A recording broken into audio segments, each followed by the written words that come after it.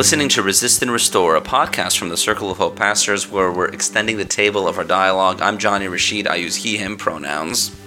I'm Rachel Sensenig. I use she, her pronouns. And Julie isn't feeling well. She won't be recording with us today, but we have a great episode coming up for you. It's just a few weeks away from Election Day. It's the big midterm election, so we're going to talk to my friends Andrew and Rand about how Christians should participate in elections. It's a big question. Yes. Important one. Totally. But also what's important is this. I want to talk back this way. We heard, so in Rachel's meeting, she's right at Broad and Snyder, basically. So Broad, and then just a few blocks south of that is where all the action happens in Philadelphia as far as professional sports goes. Right. And her meeting occurred during the game that the Phillies clinched the World Series in. And they were finishing their meeting, and they were doing talkback, and they were ending it, and they heard talkback from the street because people were celebrating that the Phillies won. What was that experience like? Oh, it was so fun. Even as we were praying and preparing for the meeting, we were checking the score, and I'm not even a huge sports fan. You know that, Johnny. It's a good time to become one, though. But okay. It is. I am totally on the bandwagon for Philadelphia. And it's just really a lot of fun. I just love seeing how people get excited and are happy together. Sports really brings people together, and I love that communal effervescence. So we were feeling it in the meeting, and,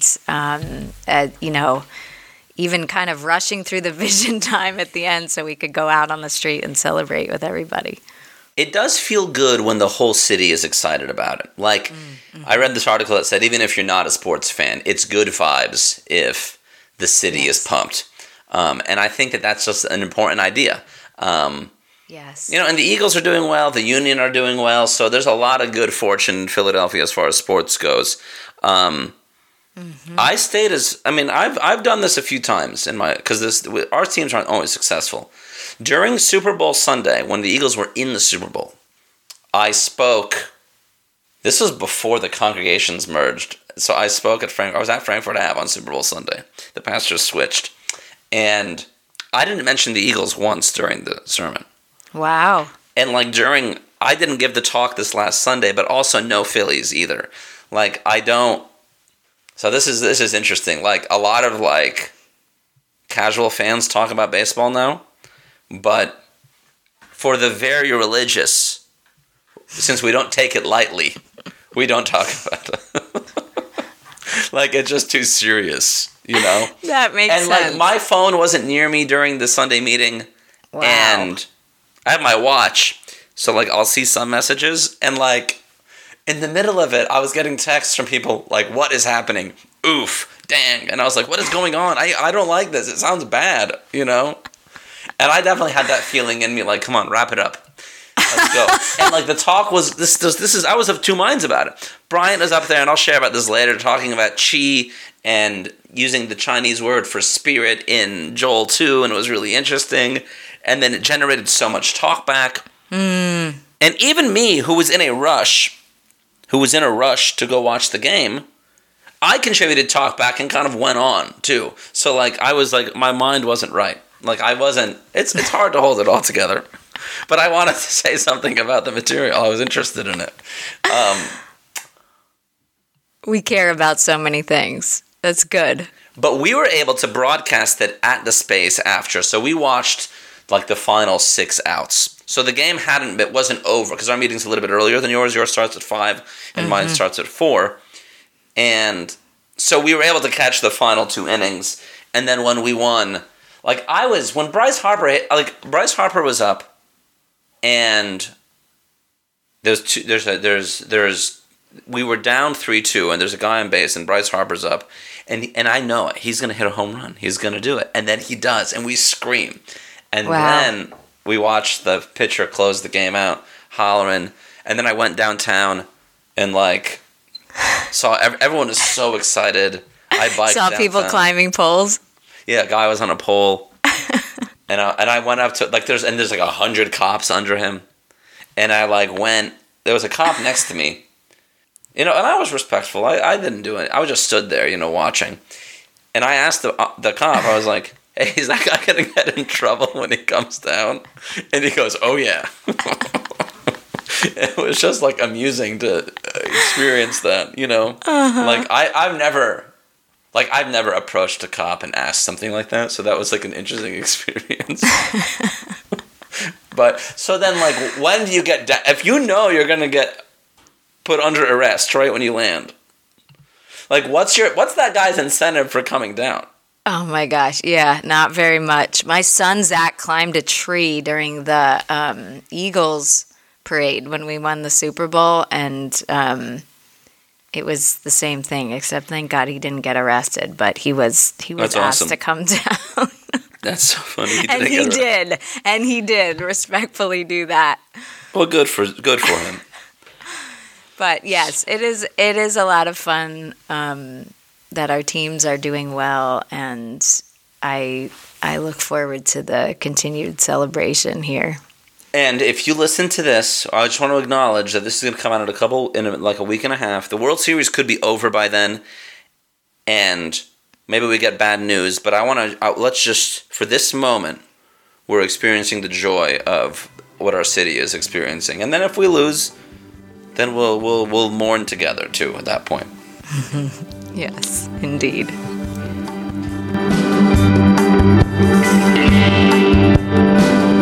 Thanks so much for listening to our podcast. It's good to have you on the show, listening to our show. We want you on the show, too. So write back to us, Resist and Restore podcast at circleofhope.net, so that we hear from you. We want to contribute. We have an episode coming out soon about our producer, Laura's Puerto Rican. She's going to share about her experience growing up Puerto Rican in the U.S. and what it's like to try to reclaim her heritage and her identity. So talk back to that, talk back to this episode, and keep up with us. Go to circleofhope.church to find out when our Sunday meetings are and when our cells are, and also how to share money with us, which helps keep this show going, but helps keep the whole church going as well.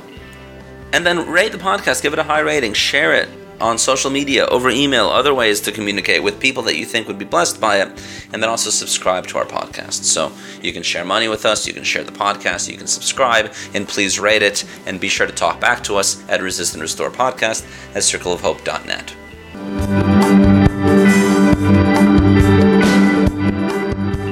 Hey y'all, I'm so pumped to have my friends Rand and Andrew on our show. Rand and Andrew are part of our church, and they have great minds. They're good philosophers, good theologians, have good political takes too. And right on the eve of Election Day, the midterm election, which happens on November 8th, I want to talk a little bit about voting and how Christians should vote, the politics of voting, and how it intersects with how we follow Jesus. So welcome to the show, Rand and Andrew. What's up? Hey, thank you for having me. Why don't you tell us your pronouns too?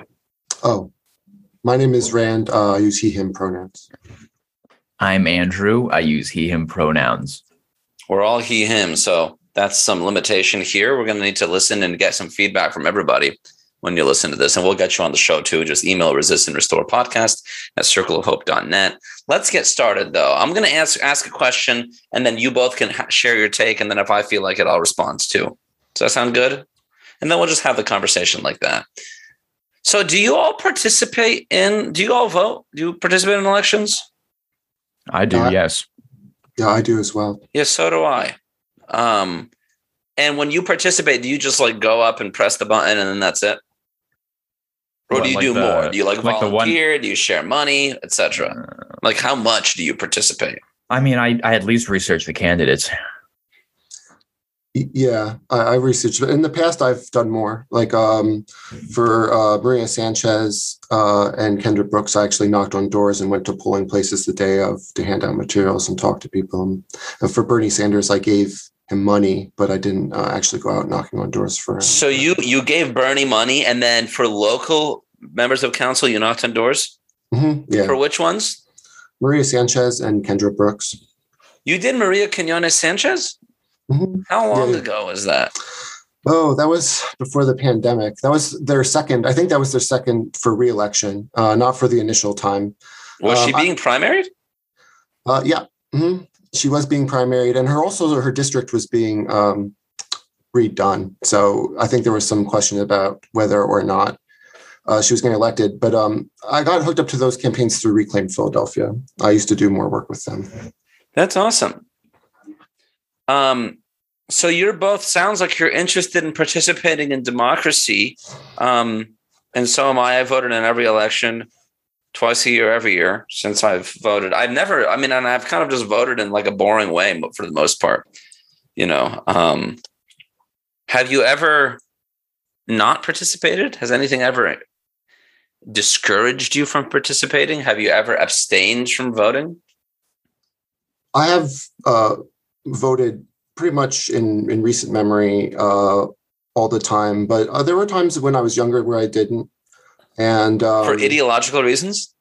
Yeah, I think I didn't see the value of it. And I can understand that perspective. While it's discouraging to only have two options, sometimes neither of one seems very good. It kind of seems like a good cop, bad cop routine sometimes to me, especially on the national level. But on the local level, I like to get more involved. So on the national level, there is more cynicism, and you have abstained from voting. In the past, yeah. Do you remember when? Actually, 2016, I didn't vote. I was not in the country at the time. And so you didn't vote for against Trump or for, who was it? Hillary Clinton. Hillary, right? Yeah. I didn't participate in the primaries either. Because you were traveling? Yeah, because I was traveling. I didn't take the time. I was busy. It's not something that I actually regret it. You regret not participating? Yeah. And since then I have. And what about you, Andrew? Ever not vote? I guess in 2006, I didn't vote. I was a new voter. It was a midterm election. I didn't know what was going on. I was just in high school. I didn't vote. And I think I didn't vote in 2010 either. Another midterm election. Also, I was out of the country. It was a hassle to get an absentee ballot, so I just didn't do it. But those sound like just, I didn't know what was happening and I didn't participate. Yeah. Like there was never a moment where you're like, I'm not voting. No, it was out of pure laziness. So when Michael Bloomberg showed up on the scene in the end of 2019 and was buying all these YouTube ads and he was all over the place. I don't know if you guys, by the way, watch baseball right now or any sports, but like I've just started watching live TV, and the amount of Shapiro and Mastriano and Fetterman and Oz ads is out of control. Like there isn't even any other advertisements. There's no space for like a Snickers bar. Yeah, that's it's true. All political ads. They buy up the whole space. It's wild. Anyway, Bloomberg was on YouTube and everywhere and really pushing it. He's a billionaire, self-funded dude, doesn't even raise his own money, and he was gaining popularity. And I thought to myself, if there are two billionaires running, I'm not going to vote. That isn't democracy, and I'm not interested in participating in that system. Now, I wrote a blog post about this, and then this was before the pandemic, and I went to a Christmas party that Saturday, and I got howls of protest against me because I would dare against fascist Trump tell people that it's okay not to vote. What do you think about that? Were you one of the howlers, Andrew? No, I do remember you saying that, but I don't think I feel like I was pretty sympathetic to you. Yeah, me as well. I think a lot of people identify with the system in ways maybe they don't even like vocalize, and voting is important. I think the way we think about voting may be sometimes so simplistic, and we should think about like instead of thinking of it just purely on a moral dimension, maybe we should think about like what we're actually trying to accomplish by voting. And what do you think that is? Well, I mean, I think people want to change their environment, change their world, right? But I think also that voting doesn't necessarily do that in a lot of elections. I think if you're the view of your horizon is essentially that you want to keep things basically as they are now and slow down, maybe some attacks on people's rights, that's good. But if you have a more like justice-oriented vision of the future that requires that, that's actually progressive, we probably have to do more than just vote. What else should we do? Organize with some local group to start at least. Yeah. So beyond, I mean, voting is one thing, and you've also done like knocking on doors and giving money. Besides that participation in elections, because you can vote and you can amplify your vote by talking and communicating and getting people educated about their rights and how to vote and all that stuff, and advocating for against gerrymandering and for like the federal holiday for voting day and stuff like that. But election day, that is. But you're saying organizing on local political issues and other issues can be effective too, or even more effective. Yeah. Yeah. For example, I do work with unions right now. I've been interested in building solidarity for the Temple Nurses Union because their contract is up, and they're going to enter negotiations for a new thing. So talking to union members, seeing if they're ready to strike, asking what their demands are. And you're volunteering this time? Yeah, this is all volunteer. You'd be a good union organizer, Rand. I would like to. I think that's a good direction to go in, especially to gain concessions from the powerful. Unions have been effective in the past for that. So the thing I'm thinking about is I had reasons not to vote, and they were specifically focused on the two candidates. I don't have any ideological opposition to voting. And I don't have any ideological, I don't feel compelled to vote. I don't have to vote. I also don't have to not vote. Like, I'm free to go either way. But in the following week, I wrote a blog post that said, you probably can't clean your hands either. Like, keep your hands clean. Like, if you don't participate, you're still complicit. If you do participate, you are. Do you think Christians should vote? Like and the reason I ask this is because in our community, Circle of Hope, we're Anabaptists. At least we're trying to be, what was that, Andrew? I shrugged. Are we trying to be? I think so. And Anabaptists are political quietists. Largely, they don't participate in the state. And now we have Anabaptists or neo-Anabaptists that are like, think that potentially voting at all is wrong. Participating in this system is wrong. Some are radical and would say participating in a violent system is wrong no matter what. But I think some also don't want to make a political declaration. So should Christians vote?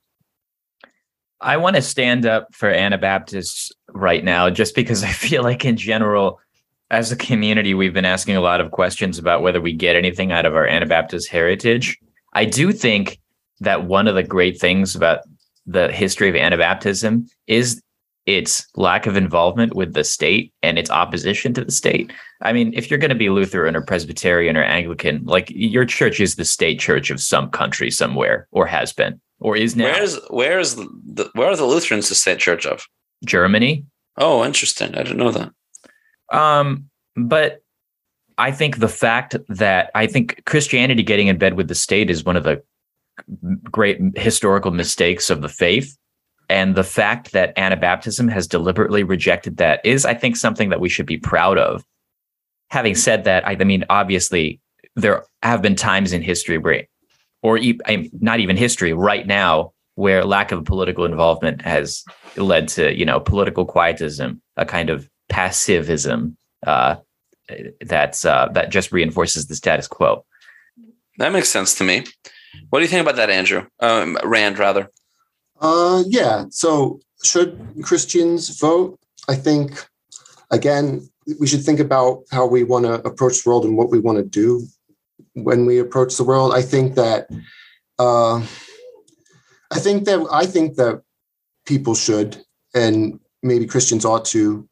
I think about, and like, to bring in like biblical verses, like, I think of like Jesus's interactions with like centurions and Roman soldiers a lot, and not, and how they talked about how they exist under authority, about what Jesus told the centurion to do when he asked what he wanted him to do in terms of like his duty. I think like those were people that were ruled over, and we don't like to think of ourselves that way, but in our current society, we are also ruled over by authorities beyond our control. And how do we deal with that situation responsibly? I think voting could be one way to do that. And so I don't know if there's a blanket answer across, the United States, definitely not across like history in the world, but non-participation, just because we don't want to be involved with the state doesn't mean we do live under one. So I think we have to acknowledge that. I mean, the other thing is, and this goes back to Rand's point earlier, is I never want to assume that voting is the only thing that anybody is doing. I'm not really into compelling people to do things, out of faith. I think that's comes from bad places. And also, in Romans 14, Paul talks about how there are certain things that aren't worth fighting over, because we're all trying to follow this ethic of love, and we might fulfill it in different ways. And within that, there are different ways to do it. So somebody who tells me they're not voting, I'm not just going to assume that they're, doing nothing. I think Christians shouldn't do nothing. I will say that. But I don't know if that necessarily means that Christians have to vote. I vote. A lot of people around me who are trying to do something also vote. That's as far as I'll go, I think. In some ways, just because I like people who vote and I don't want to lose credibility with them. I mean, there's that element of it as well. That's so true. Yeah, absolutely. In that sense, voting is a way to connect to other people who are allies in the work that we're doing. So voting legitimizes you in a sense. Yeah. Yeah. To the Jew say became a Jew. Yeah. I mean, I think voting is worth about the time it takes to do it, and I'm grateful that I live right by my voting station and I can go there and do it in 10 minutes and then move on, especially in the midterms because no one votes. So I want to go back and think, I think, are there reasons that you wouldn't be compelled to vote? Well, who would have to be on the ticket to keep you from voting? Like Donald Trump and George Bush. That'd be hard for me. I'll be honest with you. Yeah. Since the neocons are kind of going over to the Democratic Party, if one of them got the nomination somehow, it would be hard for me to vote for them too. Because the Democrats are more hawkish now than they've been. Yeah. And also, the neocons don't like Donald Trump. Like Liz Cheney, those people, they're on the out of the party they created no longer belongs to them. So they're kind of bitter about that, I imagine. You hold them responsible for creating the current iteration of the Republican Party, and now it excludes them. Yeah. I think that's very astute. And by that, I mean, I agree with you.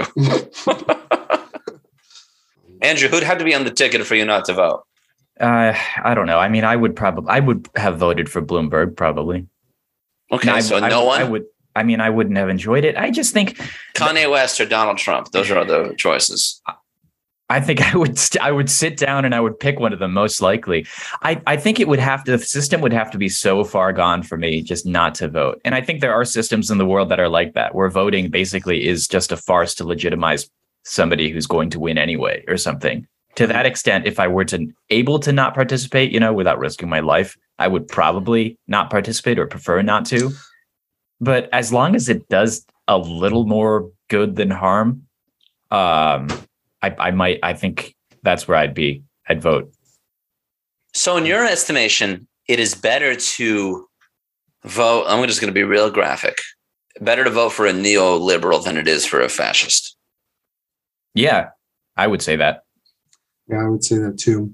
And I'd also, just to talk about the other question, the American system doesn't really incentivize not voting. In some systems, you can delegitimize an election if not enough people show up. I know that when the Soviet Union and America were trying to partition Korea into two pieces, that was a tactic the Koreans used. They didn't vote in mass, and it delegitimized the election. But in America, that's not really a tactical thing that we can do. So yeah. You go ahead, Andrew. Well, speaking to that, there are also ways that you can make an election more democratic, and different ways of counting votes and tabulating votes and different systems you can put in place. The American system is pretty archaic.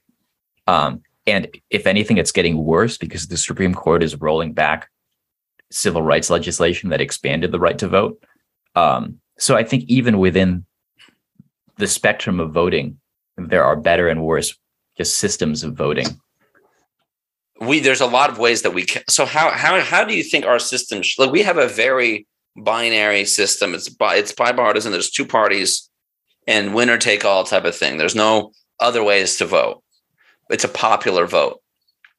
And the Electoral College makes it a little bit even more convoluted and less democratic in some way. Do you have ideas for how to make our systems better?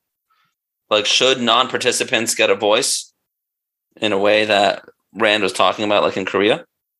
Maybe I can't speak intelligently about this in the way that some people can, because this is a deep dive into systems and basically like game theory. But yeah, we have an extremely binary system that results in a two-party system is basically inevitable with the American system. But there are other options. There are parliamentary systems. There's ranked choice voting. There are ways that other democracies have come up with ways to give more people a voice. Ranked choice. Yeah. Or you rate your choice. Right. Yeah, I agree with everything Andrew said. Also, I'll just say, like, a lot of like the things we associate with our democracy that we really like about our votes were actually gotten through like movements, on the streets, the labor movement, the civil rights movement stuff. So I think maybe our definition of democracy should probably expand a little bit beyond voting on a normal basis. So we can affect change based on protesting in the streets and activism that helps put issues on the ballot, that helps elect people that advance certain causes. Like, there was never a vote to be like, should Black people have civil rights? Like, we did work to make that happen, So let's shift for a little bit here, and I wonder how you can answer this. We're Christians and we follow Jesus of Nazareth. You think Jesus would vote?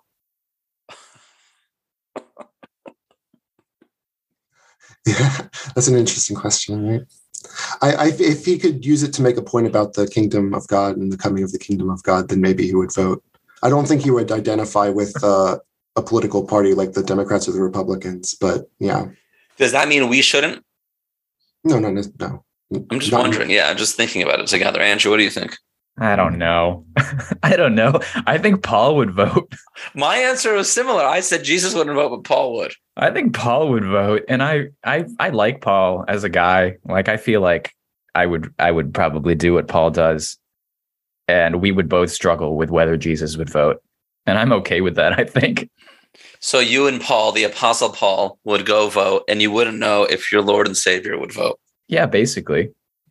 Yeah, I mean, I think that, you already said to the Jews I became a Jew is similar to I vote to gain legitimacy. Paul might vote for that kind of pseudo-cultural reasoning. Like, I don't think Jesus would be on Twitter, but I think Paul would be. Yeah, I agree with that. And I think I don't even think that's wrong necessarily. I mean, in the Gospels, immediately after Jesus, the movement expanded beyond Jesus. And the story of Christianity is Jesus giving the church permission to do that. So I think that's okay. Yeah, that makes sense to me. Yeah, that's good. Let's keep going for a little bit. When we think about this, like Andrew, you said, look, the system isn't totally broken, so voting still counts. But for the most part, the parties are not imagining new realities for our existence. There isn't an abolish the police party. There isn't a prison abolition party. There isn't a party that's very aggressive about environmental restoration. I think all of the measures are still too short and too weak. And then they're also still violent, like, I don't trust that the populists are not as warmongering as the Democrats.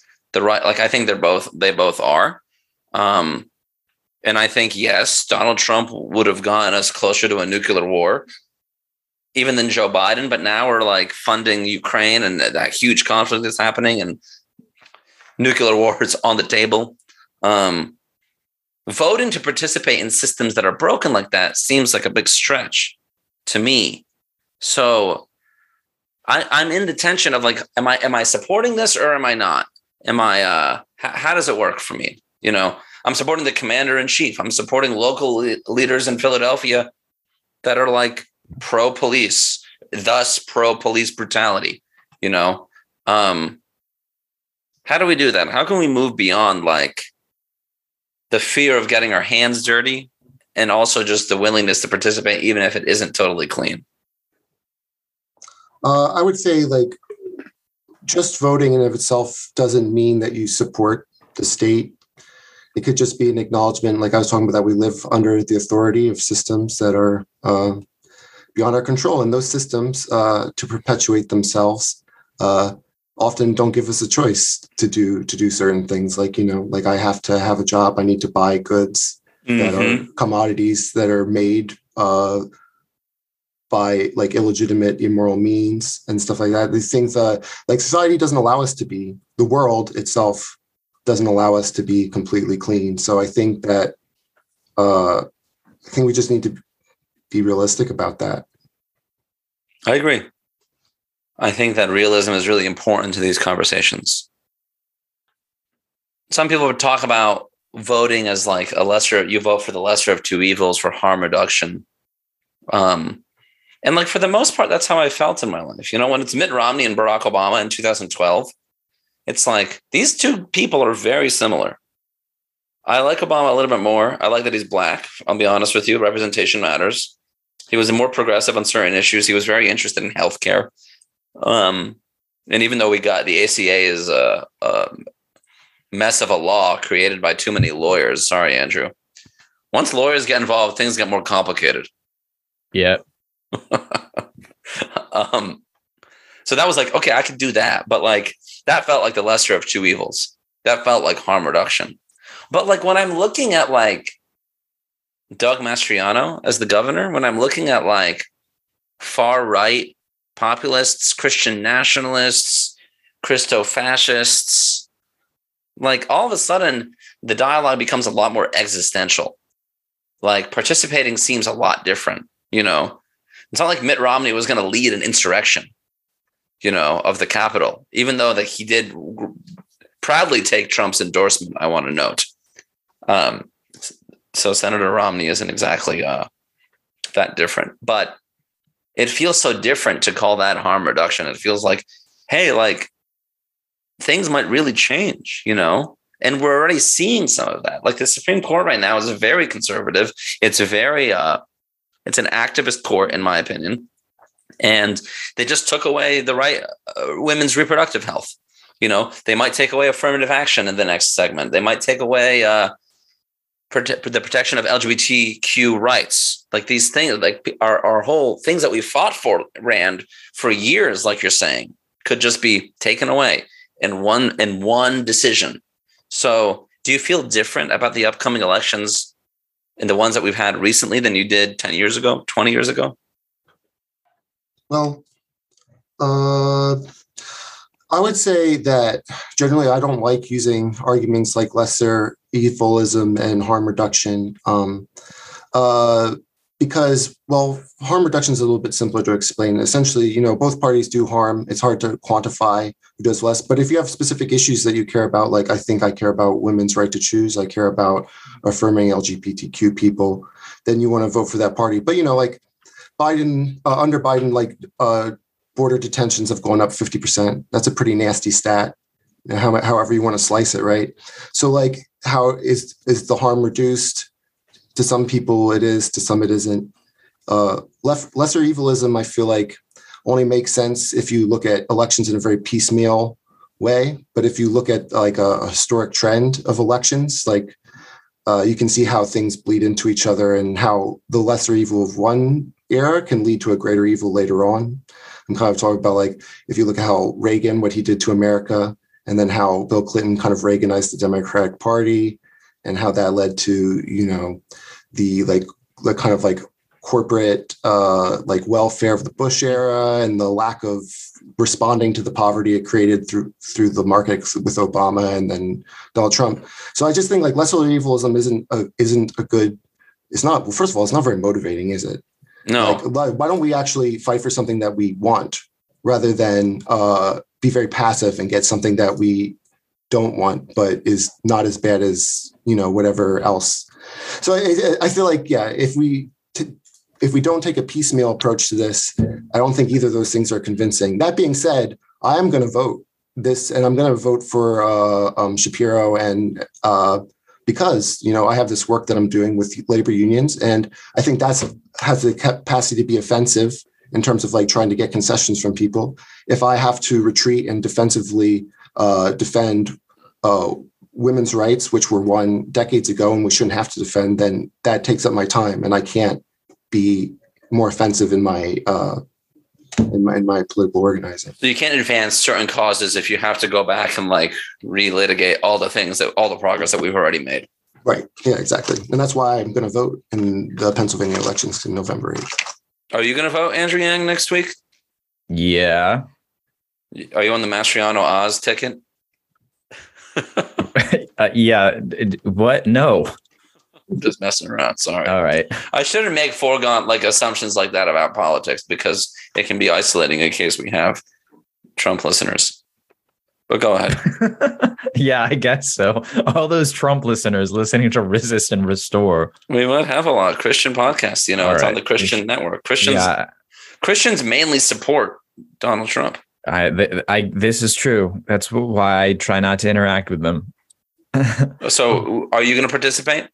Yeah, of course yes, I will participate. I guess I shouldn't assume that as a foregone conclusion. But you said, of course, because because because of everything that we've just said, and also because I don't think harm reduction is a bad metaphor or analogy. Harm reduction comes out of a public health context, specifically the public health context dealing with drug use.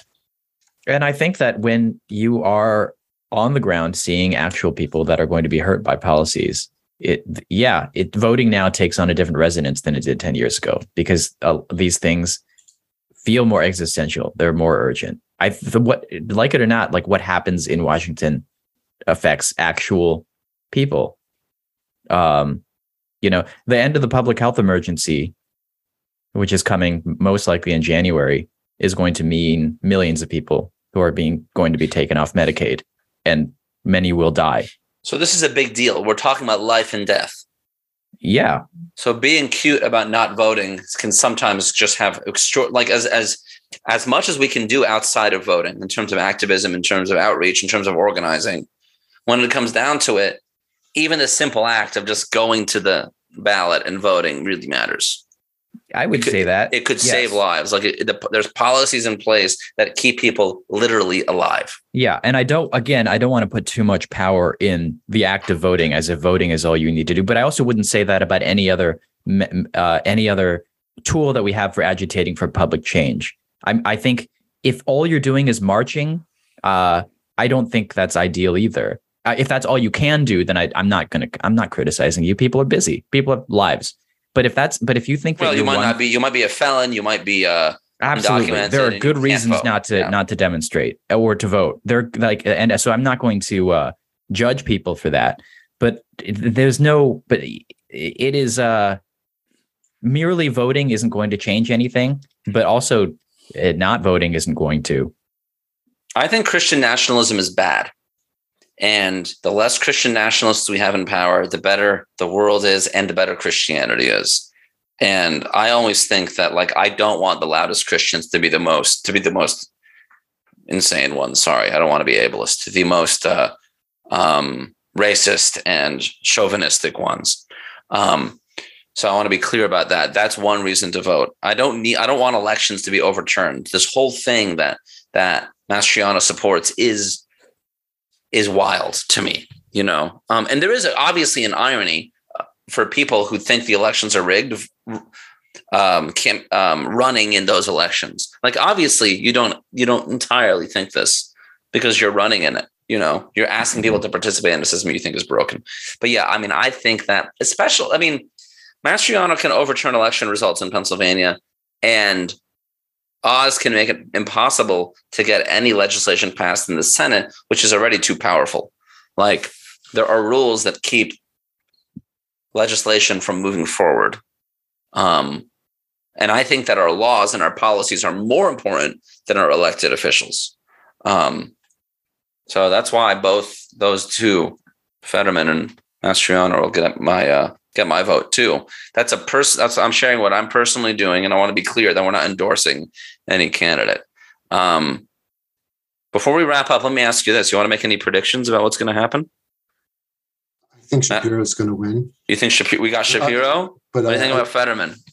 I think it's too close. I don't know. I'm hoping that he won't. It's a toss-up, as Nate Silver would say. I think the people are very concerned about the stroke, which I think is unfortunate because, like we said before, I don't think that it's actually affecting his ability to make decisions. And also, I work with people who have aphasia on a weekly basis. I'm sure they would love to see someone who has aphasia like in a position of power, so people know about the condition and what it means and what it doesn't mean.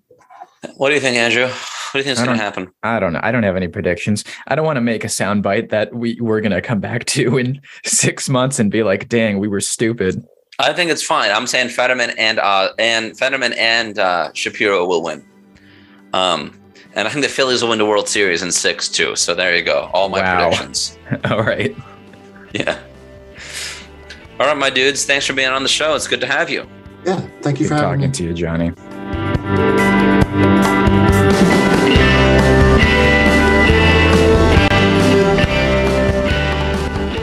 Wonderful. We like to end our show with a little discussion on what's been nourishing our soul lately. We call this spiritual show and tell. So, Johnny, I know we've been talking recently about how lots is nourishing our souls recently. So, I wonder if you'll share with us here. What's your spiritual show and tell you're bringing? I'd love to. I mean, it was based on what I was saying earlier. Brian gave a talk about qi, the Chinese idea for energy, and how it helps us understand that the Spirit, the Holy Spirit, the Spirit of God, isn't just an idea that's in our heads, but like a whole vibe, a whole feeling, a whole different way of approaching it.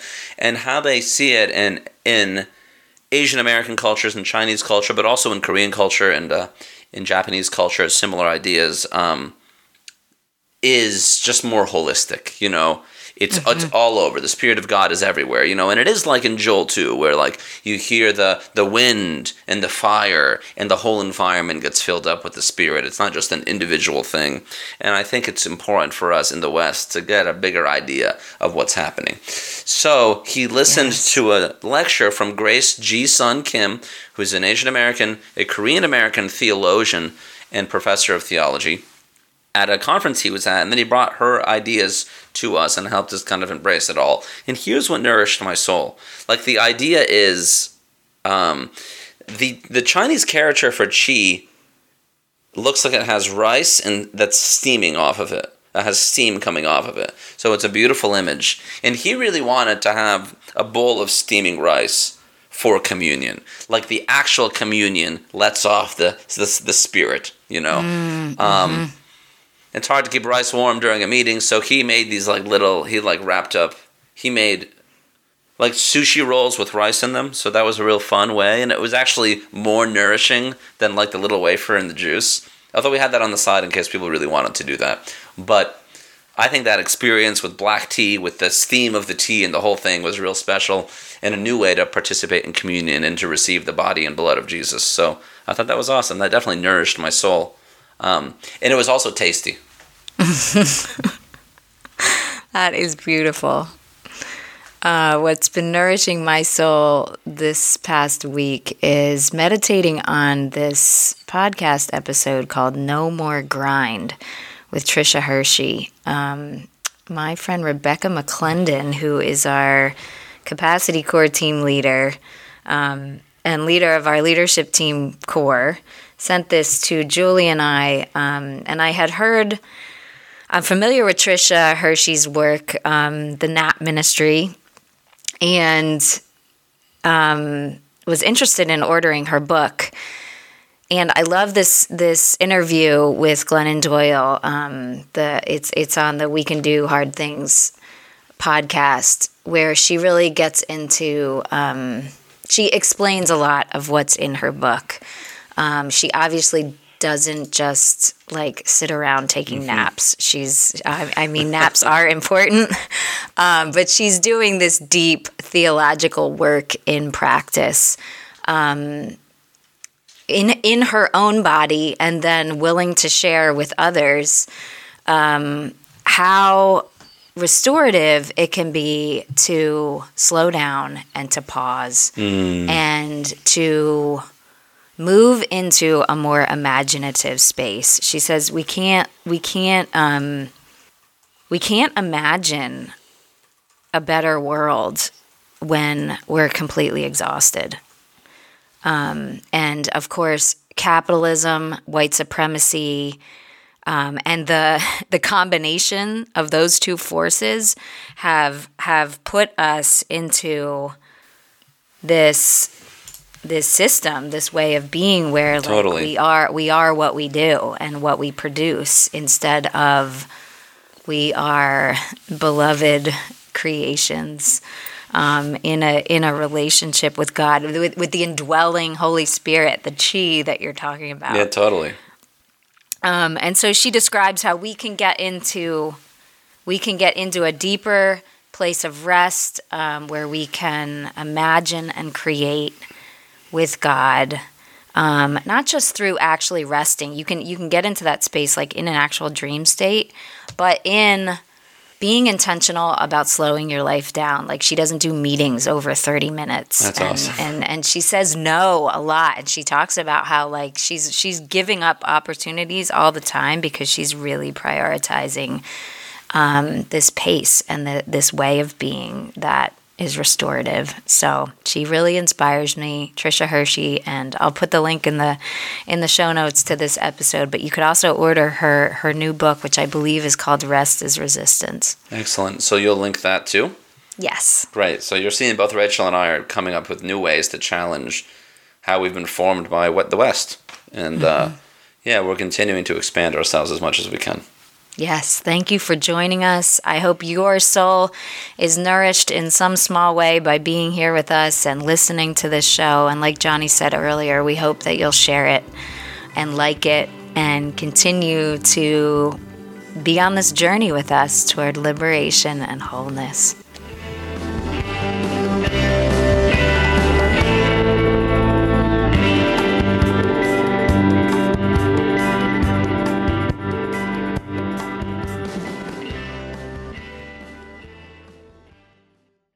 Did y'all watch the Fetterman-Oz debate? No, I read a bit about it. Do you think Fetterman's stroke prevents him from serving as a senator? No, because aphasia is not like it's a disorder of communication, not of intellect. So his problems wouldn't influence his decision making or anything. So like that. his mental acuity is the same. Yeah. I did not watch the debate. What do you think about the question, though? You're a disability attorney. Are you still? I'm not anymore. I'm not anymore. But right now, I am not technically a disability attorney anymore. But I mean, honestly, I think it's an asset to him. If I'm being honest, I think we need more people with different processing capabilities. Maybe it'll give him some kind of sympathy for people that don't move through the world the same way that able-bodied people do. I think that's a good thing to have. Great. Maybe Laura can use that in a little bonus footage. But for now, we're going to get started. Now we're recording right now. Okay. I'm going to just introduce you.